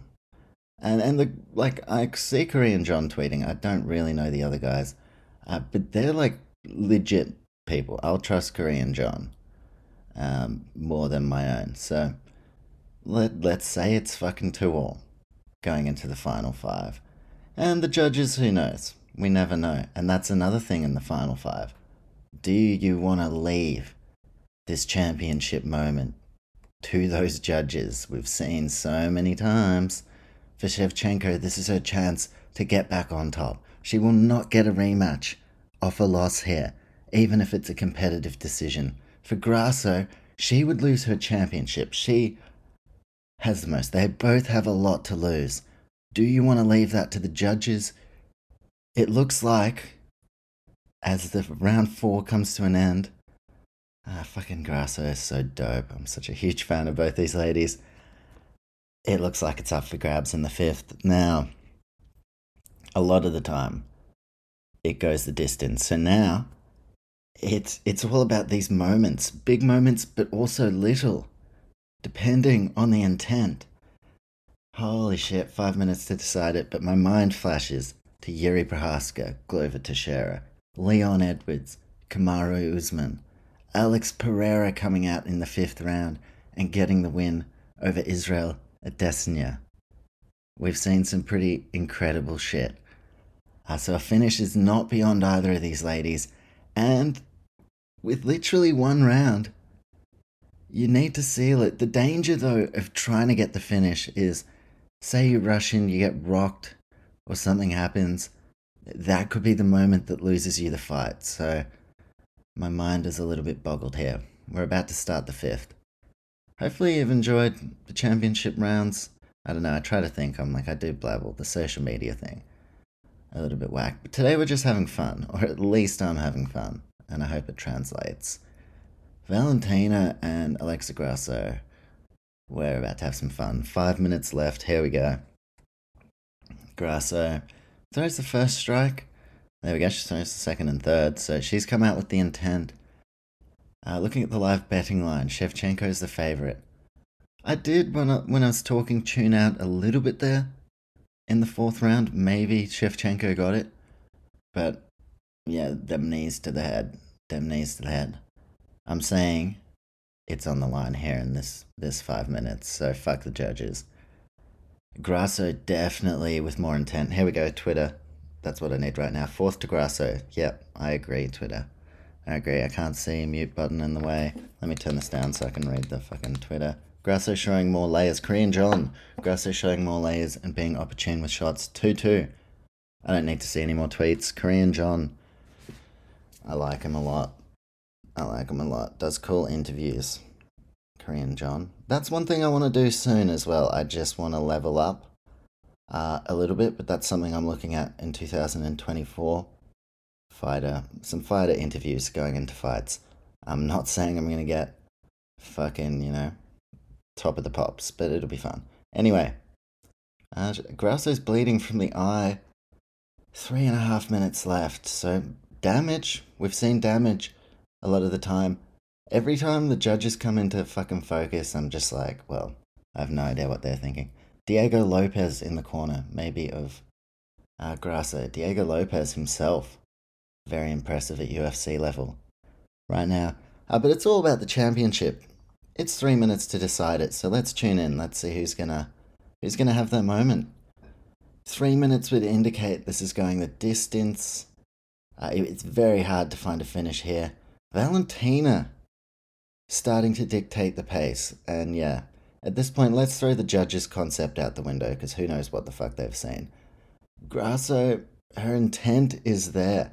She looks like the one when she's throwing strikes that could more likely get a knockout, whereas Valentina more technical, precise. They both swung there. Valentina was the one that got the upper hand. Again, now Valentina putting the foot down a little bit. It's fucking risky business. We're still 2.5 minutes. I'm going to say Valentina up slightly here. So now the onus is kind of on Grasso, but at the same time, champions advantage. Holy shit. So I'm going to say still 2 minutes. It's still all on the line, which is wild. That's exactly outside of an iconic finish. This is exactly what you want. 2 minutes to go and it's still on the line. A fucking fight night with a championship main event. I would drink to that, but I don't have a drink in front of me.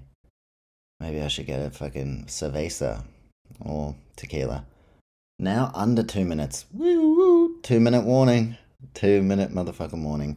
Now, yeah, I think Valentina could have the edge. And we've seen a few fights today, and this is another one of them where either way, whoever gets their hand raised, I have no debate or argument. Oh shit, there's a bit of an exchange. Grasso now on top.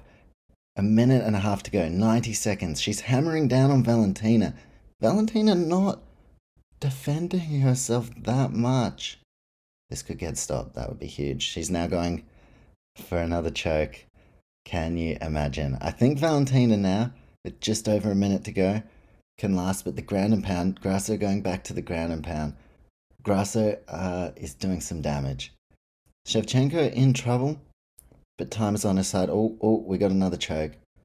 We got another choke. Holy fuck. I'm just zoning.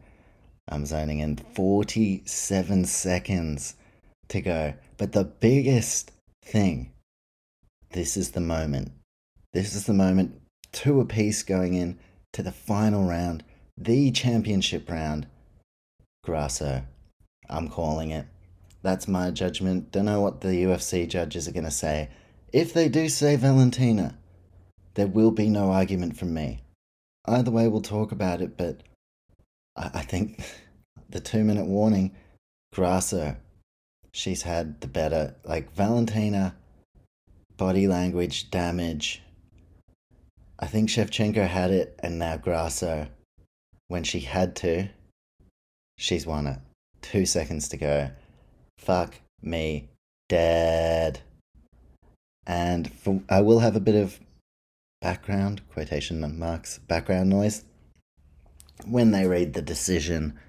We're going to do a live decision. I'll do like a couple of seconds of reaction, probably just, whoa, holy shit. And then I assume they're going to go to interview pretty quickly. So I'll hit pause because we want to hear the interview. I'm calling Grasso. I mean, you heard it here. I wanted to go in on the championship rounds based on what I'd seen. Going into the 5th, it's all on the line. Going into the final 2 minutes, it's all on the line. And if someone was probably down and needed to do something, it was Alexa Grasso. And I believe, in my humble opinion, as a man who's judged 0 fights in his lifetime, that she has done enough. And what a fucking pop it's going to be if Grasso gets her hand raised here. Noche, UFC, 2 wins over Shevchenko is as legit as it gets. Nunes has retired. Shevchenko, that next best. Grasso's beaten her twice. Manon Fior, Erin Blanchfield, Tracy Cortez. Plenty of others in line. Maybe, just maybe, while I'm watching a few of the highlights, Grasso, Manon Fior, Valentina, Erin Blanchfield, depending on how quickly Valentina turns around.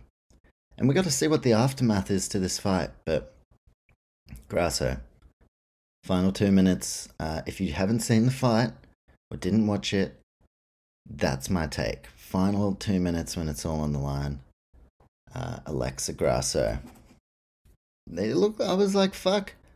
There were points where she was getting hammered toward the end in ground and pound, where I was like, fuck, if it keeps going like this, which it didn't, like Valentina kept finding the right positions, but I was like, if she keeps getting hit like this, it's going to get stopped. That, to me, is an exclamation mark. Now, I'll just wait a bit, because I know there'll be copyright on the UFC and shit. DC is already there, mic in hand.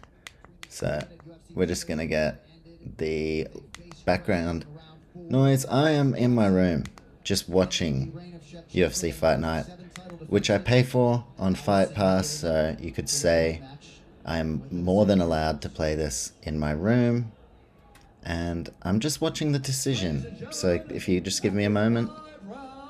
We go to the judges' scorecards for decision. Jin, here we go. Junichero. Sal usually comes up with the shit calls, so I reckon it'd be Grasso. Oh. Does that mean still? I don't know about that. Like I said, I didn't watch the first round. I thought she did enough to win. A split draw, for fuck's sake, is my first immediate reaction. And we're going to get an interview. I'll be back. Thoughts and comments. I need to wrap my mind around that. Told you. Judges.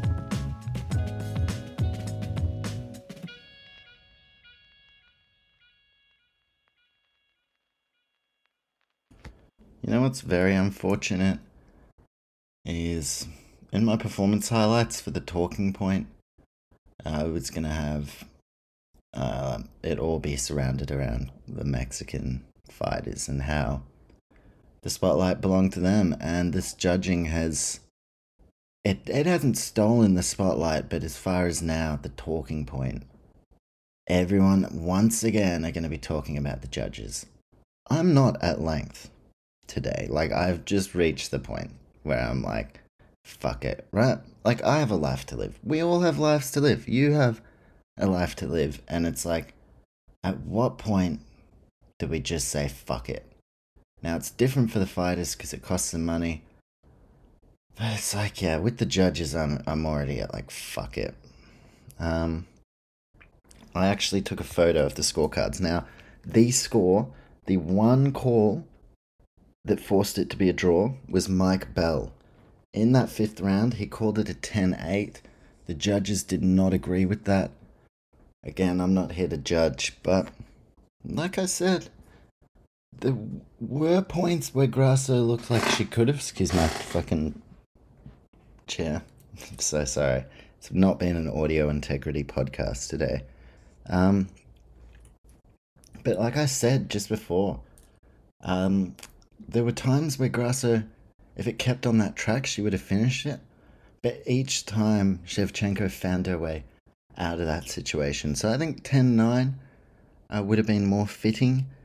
But here we go. Let's do the judges' scorecards. So overall, Mike Bell had it as a draw. So Mike Bell is the one responsible here for this decision in round one. Everyone across the board. So Cel Tomato, Junichero, Camijo, and Mike Bell. Cel D'Amato, Junichero, Camijo, fun names. Decisions made. Mike Bell comes in with a fucking view of his own. Just quickly, upcoming schedule. Next weekend, Fiziev, Gamrot from the Apex. That'll be epic. Then Grant Dawson against Bobby Green. Not as epic, but Grant Dawson's looking good. He's in the top 10. Then Sadiq Youssef and Edson Barboza. Don't know why I'm doing those voices. And it's gone. Back to the scorecards. So everyone had it 10-9 in the first. Which, like I said, that was the round I didn't pay attention to. But Twitter told me, Korean John told me, that it was 10-9. So we can say unanimously, that bridge has been crossed. Round one, where's my pen, where's my paper?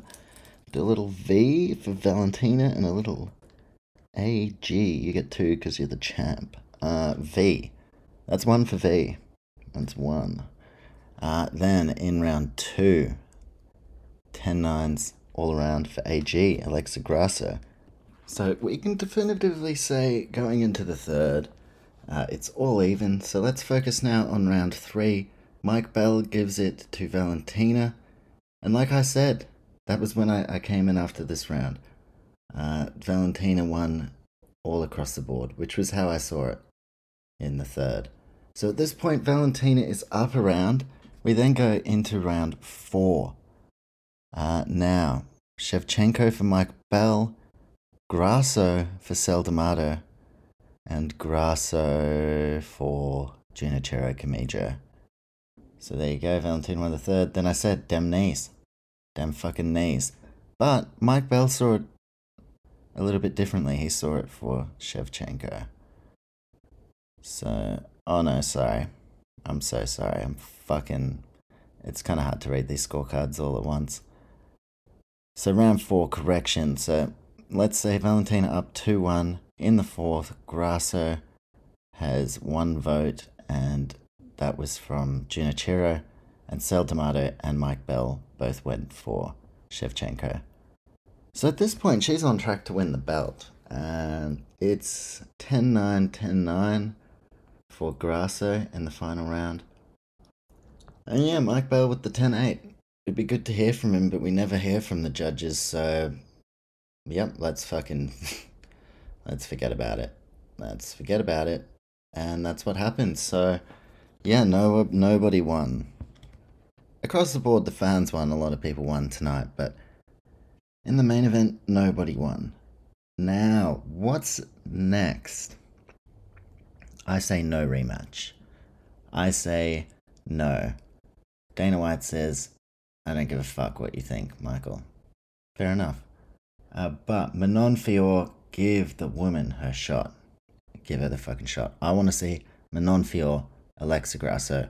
What a battle that would be. Valentina. There's a bad taste left in my mouth after this of like, she is not and I'm not meaning this in a negative light about her, but that does not definitively at all say, okay, no, now, she doesn't get a title fight next.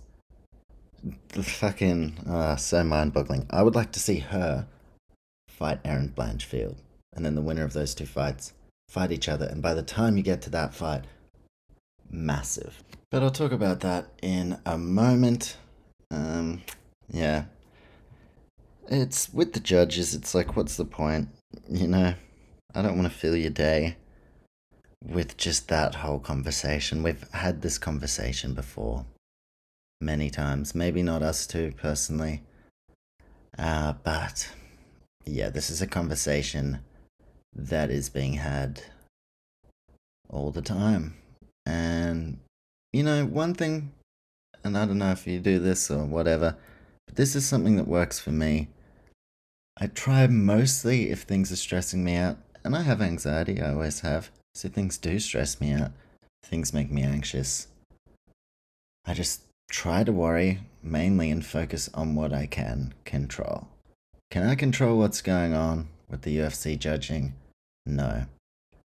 And so it's like, fuck it. But then it's also not like, fuck it, because fighters are getting fucked over. What a rabbit hole. I don't think you're going to mind if we park that. I want to keep this under 2 hours. So that was the main event. And yeah, I don't know how to summarize that. It looks like Shevchenko on the scorecards should have been the champion. In my blazed view, I thought Grasso did enough. There's champion's advantage. They'll do a post-fight presser for this, won't they? I think I'm going to need to watch that.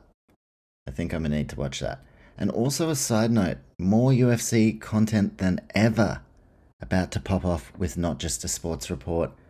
I am going to be doing... So basically, some of the other content I do is Australian sport.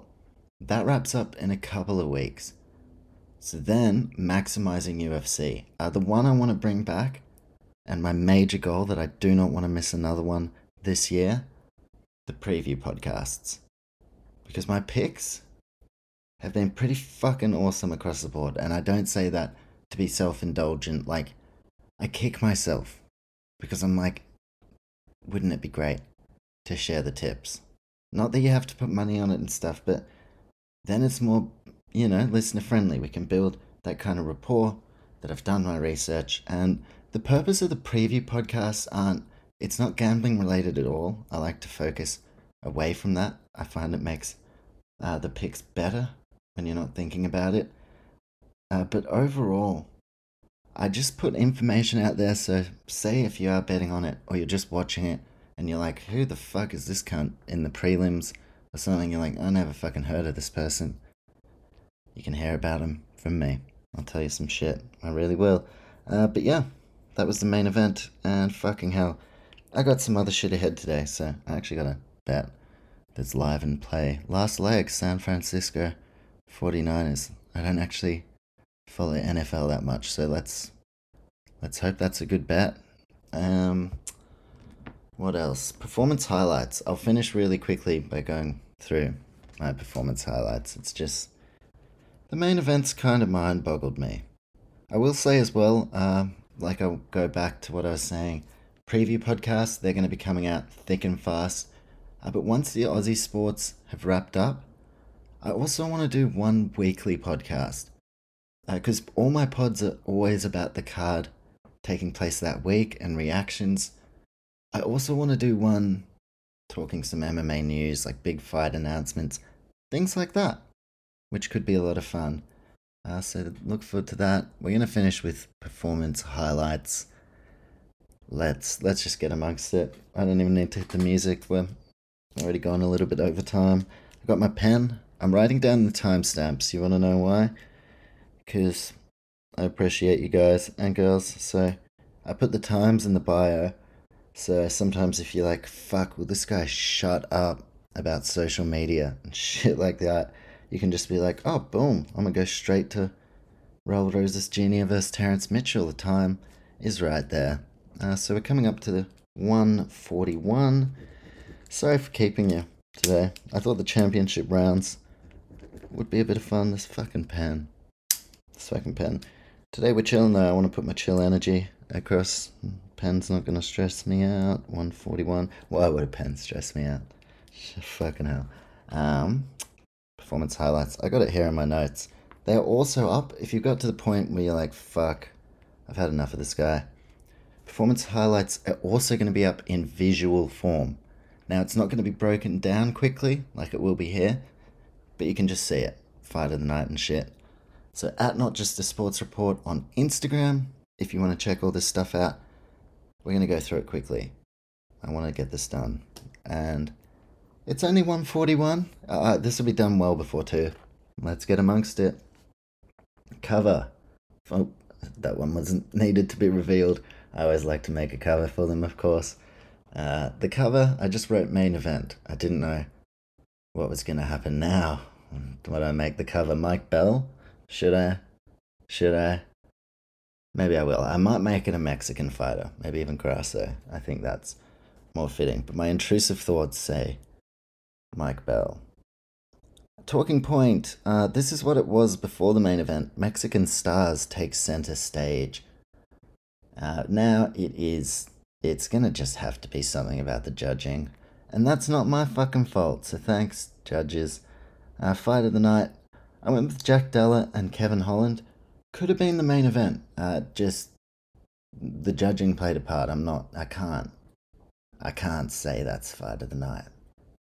So I went with JDM and Holland. 3-name Jack, Kevin Holland. It wasn't the most mind-blowing fight, but a successful card overall. I enjoyed every single moment of it. Even the Josephine Knutson part at the start where I was sleeping. I was so fucking tired. I went to sleep at like 4 a.m. and got up at like 9 a.m., 9:30. And you want to know something else as well? I wasn't going to say it, but it's kind of funny. My cat sleeps in my room and never goes toilet, but the door's shut, so if he ever needs to, he kind of has to, can't get annoyed at him for that. One also very nice thing he does is when he does go toilet, he will go, and it's not very often at all, but when he has traditionally had to do it inside, he will always do it on something. A towel. He will never do it on the carpet. Shout out to you, Sir Teddington. Good fucking job. But this morning I woke up and I had 3 hours sleep. 4 a.m. Got up at 7. He's meowing at me for breakfast. And I can smell shit. I'm like, this is not good. I live with 2 girls. And, I mean, what's to stop them thinking that's my shit smell? And at 7 a.m. on 3 hours sleep, it was unconfirmed. Was this coming from my butt? I'm really going off track. But essentially, he shit on a pair of my shorts. And I had to get up. I had to throw it in the bin. I had to smell. I had to get the fresh smells going. So, yeah. By the time Knutson rolled around, I was just like, I need to lay down. Just for a little bit. I was called up before I was ready. The shit smell really forced my hand. But like I said, nothing today is stressing us out. And that didn't stress me out. Kind of grossed me out. Yeah, it's not ideal. It's not ideal. You don't want to get a message from one of the girls saying, sorry, mate, but your room reeks of shit. It was a bad smelling one. That was the part. Anyway, sorry for that information. Fight of the night, Jack Della Maddalena, Kevin Holland. A fight that smelled nothing like shit. It smelled awesome. So, yeah, fuck yeah from an Australian perspective as well for Jack. And fuck yeah always for Kevin Holland. Always brings it. Then my next performance highlight, I hadn't confirmed, it was before the main event. And still or and new? Well, it's and still Grasso. I'm going to have a think about that, whether I put that in, whether I do use that spot for, a highlight of the Mexican fighters. We shall see. Performances of the night. I'm going to go with 4. I'm going to take and still out. But respect to Alexa Grasso. I fucking love her. And I have no problem with the result. I'm past the judges at this point. And like I said, whoever got their hand raised, I was fine with it. Performance of the night, Raul Rosas Jr. knockout of Terrence Mitchell, 54 seconds. That's going in. 50k for that young man. And I'm sure his mum will, just say, kid, be responsible. Daniel Zellhuber, the golden boy, ticked all the boxes. Submission win. Did exactly what he needed to do in a feature position. Submission win over Christos Giagos. Daniel Zellhuber, he's going in twice. Once in performance of the night. And also, on cards, I pick a top prospect.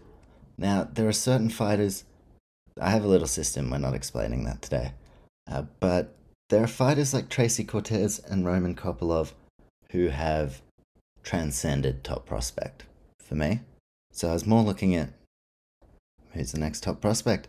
I went with Daniel Zellhuber. Like I said, great submission win, looked fantastic on the feet. Now, Raul Rosas Jr. was one spot up on the card, had a hugely emphatic finish, but we know now that Rosas Jr. needs a bit of time. Zellhuber under Eric Nixick at Extreme Couture, developing very nicely, looking good, and like I said, ticking all the boxes. So what's next for him? I don't know exactly, but something very exciting. So performance of the night and top prospect honors for the Golden Boy. Lives up to the nickname, I think. Lupi Godinez, submission win. I'm gonna throw that in there because she's Mexican. That sounded like I just did it because she's Mexican, but featured prelim. Most of her wins by decision. She does have a submission in her, but that's exactly what you want, in terms of ticking the boxes, to come out and just give that little bit extra when it's the home crowd flavor. Lupi Godinez did that and more. And she's got a very high ceiling and still a lot of growth in her game. So Lupi Godinez just happens to be Mexican, but the performance of the night honors were for that submission, and that got the crowd going. And then the crowd didn't stop until the fucking judges. But yeah, fantastic stuff, Lupi Godinez. And then I went Roman Kopylov. He's a big deal, and he's the real deal. Put the man in the top 15. That's what I'm going to say. I think he's ready to be in the top 15 right now. Massive body shot, but all around just masterful performance against Josh Fremd. Put him away, did everything he needed to do. Roman Kopylov, ladies and gentlemen. Moment of the night. That's where I'm going to put the Mexican showcase. There we go. Another live executive decision. So, talking point, judges, fucking hell. That's what I'll say. Sorry, I've sworn a lot. Sorry. Fucking. Anyway. Moment of the night. Mexican showcase. I'll word that better in the post, but Zellhuber, Tracy Cortez, Raul Rosas Jr., Alexa Grasso at the top of the card, Edgar Chairez. Mexico was out in force tonight, and the best part, the Performance Institute is only just in its infancy stages. Mexico, right now, the scene has exploded, but 5-10 years' time, it is going to be booming. And I think we're going to see a lot more champions from out of Mexico. So, There's your spotlight. Maybe Zell Huber. Who knows? Could be one of them. A lot of things on this card. One other thing, quickly, I want to do once I've got a bit of extra time later in the year. I was thinking of doing every now and then different weight divisions and just like a look at the title frame kind of thing. Like pull up the top 15 and just talk about the top 15 starting from the champion and kind of like what's going on. I mean, if it was heavyweight, you've got Jones, you talk about the Ngannou thing, all that shit, Stipe coming up. Then look from rank number 1 down to 15. And yeah, just kind of have a look, have a talk about what's going on. Could be any division. I'm just thinking out loud. Only one thing to go, and that's what's next up. I've gone with 4 matchups. Manon Fiorot to challenge for the belt next against Alexa Grasso. The thing is, Grasso, Blanchfield, Manon Fiorot. I've been looking at all of them, and when I say Grasso, I mean before she was the champ, as potential ones that could be the champion. I thought more so Manon and Blanchfield. To be honest though, I think it's Fiorot's time, and then it makes total sense for that next matchup to be Shevchenko and Blanchfield. Boom bam, there's a bit of a title picture right there. The other one, Kyle Nelson versus Cub Swanson, just book it, Toronto, January, and Jack Della, Sean Brady, which I spoke about before. One thing I also spoke about before, trying to get this done before the 2-hour mark. I'm sorry I blabbled, I know I went the long way around things, but I had some fucking fun, so hopefully you did too. Sorry if you didn't. That's it for today. Those were my thoughts and comments. We leave it on a bit of an anticlimactic note, given the main event decision. Kind of anticlimactic that a lot of the cards coming up are Apex cards as well. But we move. My cat is scratching at my door. Maybe he wants treats. I don't know. Maybe he wants to talk about the decision. Maybe he, too, is baffled and has something to say. Can you imagine if I opened the door and on the podcast you could hear my cat talking in the background? And he was like, oh no, I had a 10-9 Grasso in the last. Talk about blabbling. We're calling it. Have a fantastic week. Hopefully you enjoyed the card. Predictions pod coming out during the week. I'll have to check whether I'm working. These thoughts and comments podcasts, it's just if I'm working, I don't do it. If I'm not working, I'm always watching the UFC, so I'll do it. Signing off now. Thank you so much for listening, and have a bloody fantastic life. Have a fucking awesome life. Hopefully you spend some of it listening to more of the podcast, because we're going to be going all out. Thank you. Fucking hell.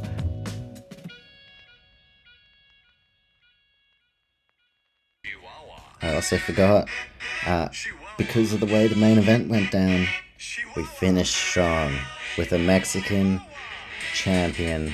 And still, not 2 wins over Valentina, but she's still the champ. It's Alexa Grasso's time. Let's just bask in it, I guess. Chihuahua.